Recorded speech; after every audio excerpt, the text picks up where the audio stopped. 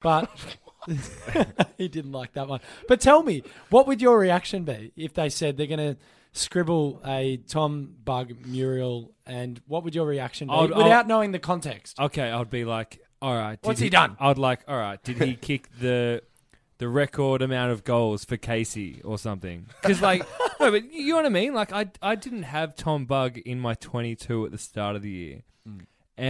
But, you know, the fact that he just did this news story last week of this Instagram post or whatever it was with Jack Watts has obviously given this graffiti artist some kind of inspiration to do something. And I'm not sure why he did Tom Bug, if it's just because of that. I just think it's hilarious, and it's sort of like the perfect embodiment of Tom Bug as a player. Like, he's a pest, he's an annoying player, and that's like a really pesty, annoying thing to do. Like, I feel like that will get on people's nerves just as much as he gets on players' nerves. I think it's really appropriate. He's definitely becoming a hated player for opposition sides as well.